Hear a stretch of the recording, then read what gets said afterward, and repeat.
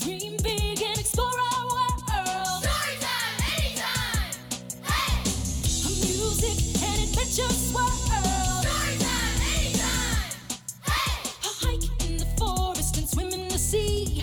Meet silly creatures and learn new things. So sing great songs, travel on a train, but build a skyscraper and pilot a plane. Whatever you imagine, whatever you explore on this magical journey, there will always be more. Make new friends, come on, don't be shy.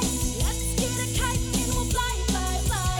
Whatever you imagine, whatever you explore on this magical journey, there will always be more. Storytime anytime. Hey! Welcome back to another fun-filled episode of Storytime Anytime. Today we're going to learn about Martin Luther King Jr., a man with a dream. Martin Luther King Jr. Martin Luther King Jr. was born January 15, 1929 in Atlanta, Georgia. He had an older sister, Willie Christine, and a younger brother, Arthur Daniel. Martin's father was the pastor at Ebenezer Baptist Church. His mother, Alberta, sang and played the organ. Their family was very involved with church activities. Martin Luther King Sr. was called Daddy King, and Martin Jr. was called ML. Did you know that Martin's birth name was Michael after his father? They both changed their names to Martin to honor the great German Protestant reformer, Martin Luther. Growing up, ML had many friends. Two of his best friends lived across the street. They would play together every day. One day, the boy's mother told ML he was no longer allowed to play with her son. ML did not understand and went home crying. Martin's mother explained that most white people did not want their children around black children. At that time, there were unfair laws keeping white people and black people separated. This is called segregation. Did you know when ML was growing up, black people were not allowed to attend the same schools, drink from the same drinking fountains, or eat at the same restaurants as white people? Black people had to sit in the back of the bus, while white people sat in the front of the bus. Martin was an outstanding student. He loved to read books and was a good speaker. When he was in high school, he entered a speaking competition in a neighboring town. After winning the competition, Martin and his teacher traveled on a bus to get home. But when white people started getting on the bus driver told Martin to give up his seat. Martin refused. His teacher told him that he must follow the rules and let white people take his seat. This made Martin very angry. Did you know that Martin skipped both 9th and 12th grades? He graduated from high school when he was only 15 years old. Martin decided to become a Baptist minister like his father. He attended Morehouse College in Atlanta, Georgia, and then Crozier Theological Seminary in Chester, Pennsylvania. He liked to read about great men in history. Martin studied the peaceful teachings of Mahatma Gandhi. Martin decided that using nonviolent methods was the best way to handle the discrimination that black people faced at that time. In 1951, Martin began studying religion at Boston University. While studying for his doctorate, he met Coretta Scott. They fell in love and were married on June 18, 1953, in Coretta's home in Alabama. Martin's father performed the wedding ceremony. Did you know that Martin asked Coretta to marry him on their first date?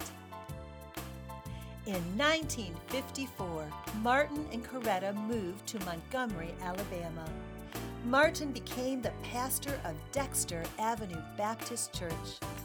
Martin finished his doctorate degree at Boston University and then became known as Dr. King. Martin and Coretta welcomed Yolanda to their family in 1955.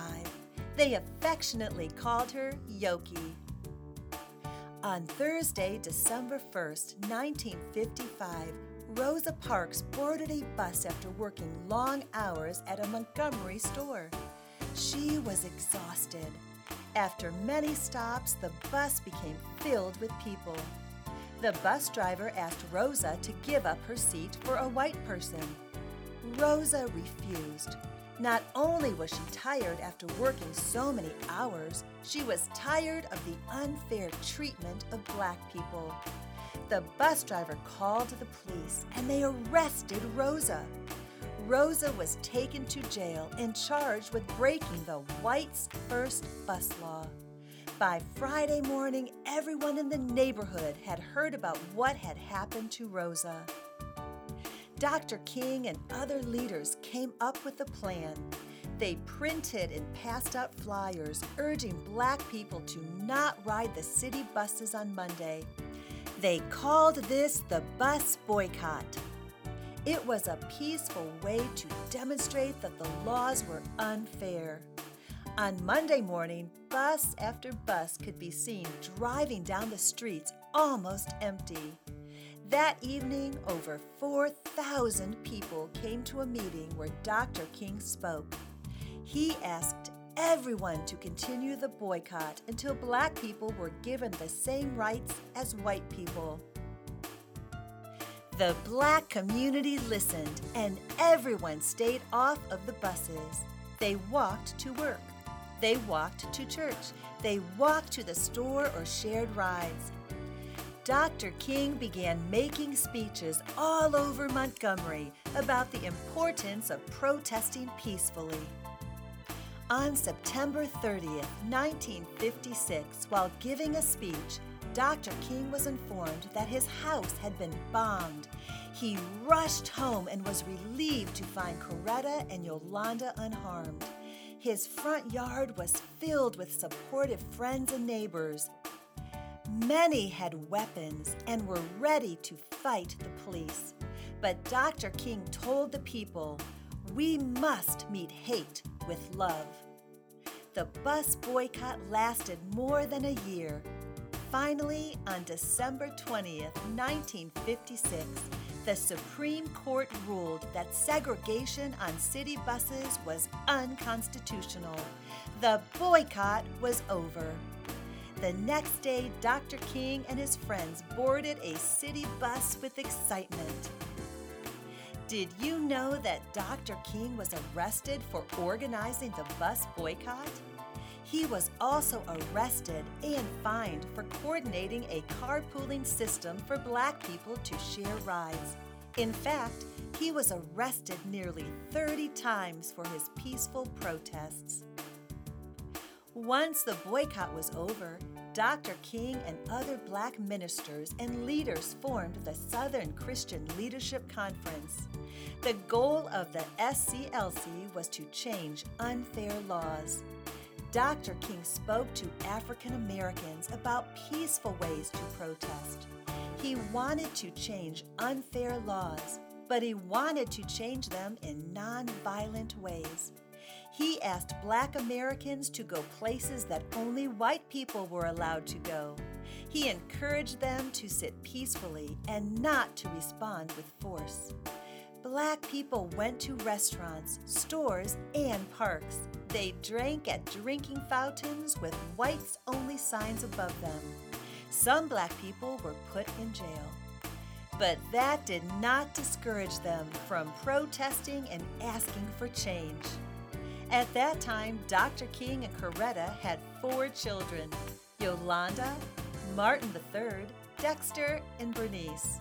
Dr. King was now known as a great civil rights leader, and he wanted to spend more time helping the SCLC.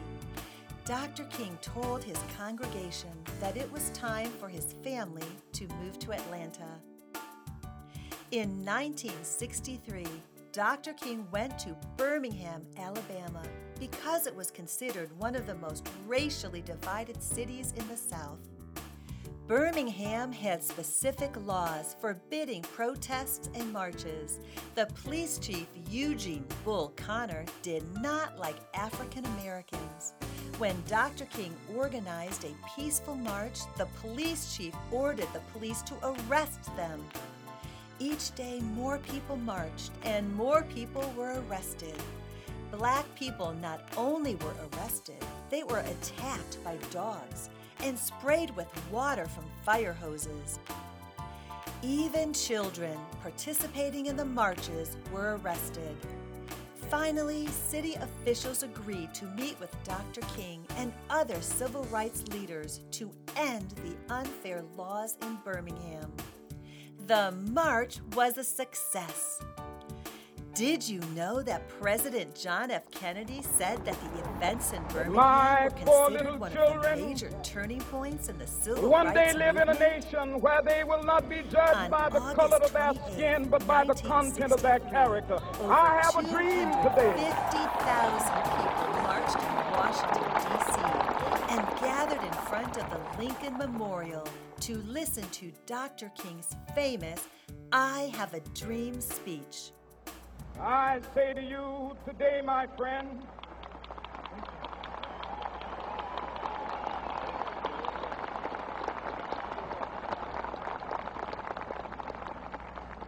so even though we face the difficulties of today and tomorrow, I still have a dream. It is a dream deeply rooted in the American dream. I have a dream that my 4 little children will one day live in a nation where they will not be judged by the color of their skin, but by the content of their character. I have a dream today. People cheered. They joined hands and sang the song, "We Shall Overcome." In 1964, Dr. Martin Luther King Jr. was awarded the Nobel Peace Prize. This prize was created by Dr. Alfred Nobel, a Swedish inventor. The Nobel Peace Prize honors someone who has worked hard promoting peace that year. At 35 years old, Dr. King was the youngest person to have ever received this honor. He and his wife Coretta flew to Norway to accept the prize. Did you know that Dr. King donated the prize money valued at $54,600 to support the civil rights movement? In 1965, Dr. King went to Selma, Alabama, to help African Americans register to vote. He organized a march from Selma, Alabama to the state capitol building in Montgomery. The police tried to stop the march by using tear gas and clubs. Many people were hurt. Some marchers were arrested and put into jail. Dr. King asked for religious leaders and other nonviolent demonstrators to join the march. The 54-mile march lasted 5 days, with 300 people reaching Montgomery on March 25th. President Lyndon B. Johnson urged Congress to pass a bill giving blacks and whites the same voting rights.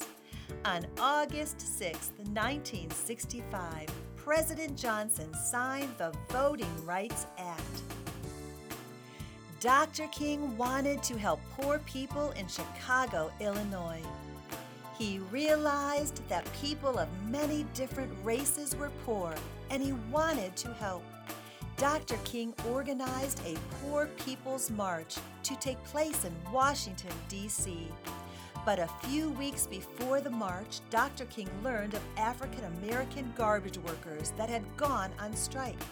They were asking for equal pay, and Dr. King wanted to show his support. He traveled to Memphis, Tennessee, and checked into a motel. On April 4th, 1968, when Dr. King stepped out of his hotel room to have dinner with friends, he was shot. James Earl Ray was an escaped convict that hated black people. He killed Dr. King. The news spread quickly and the world was shocked. Dr. King was only 39 years old when he died. The world had lost a great man. An old farm wagon carried Dr. King's casket, pulled by 2 mules. More than 100,000 people followed silently behind. Millions watched on television. On his tombstone are inscribed the words, Free at last, free at last. Thank God Almighty, we are free at last. Martin Luther King Jr. was a civil rights leader that believed all people should be treated equally. He believed that a person's skin color or race should not matter. Martin Luther King Jr. believed one person could make a difference. Martin Luther King Jr. believed using peaceful refusal would help change unfair laws. He said, "I have decided to stick with love. Hate is too great a burden to bear." On November 2nd, 1983, President Ronald Reagan signed a law making the third Monday of January Martin Luther King Jr. Day. We celebrate his birthday and honor his life and work as a civil rights leader. Schools, banks, and all government buildings are closed on this day. People gather and have parades to pay tribute to Dr. King's work. Martin Luther King Jr. Day is a national holiday where our nation comes together to remember this great man.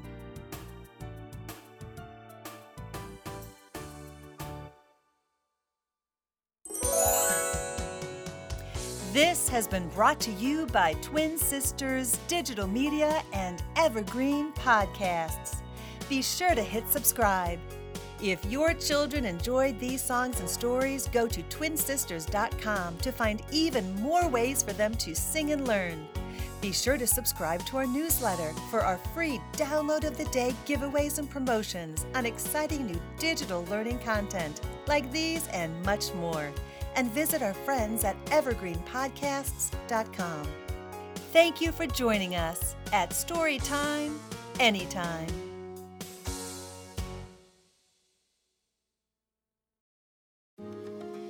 My name is Cindy Burnett, and each week I interview at least 2 traditionally published authors on my podcast, Thoughts from a Page. We talk spoiler-free about their books, so you can listen whether you have read the book or not.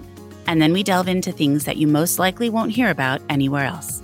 The importance of the cover design, why they included various aspects of the story, personal details about both the books and the authors' lives, and so much more. You can find the podcast on every major platform and learn more about it on my website, thoughtsfromapage.com.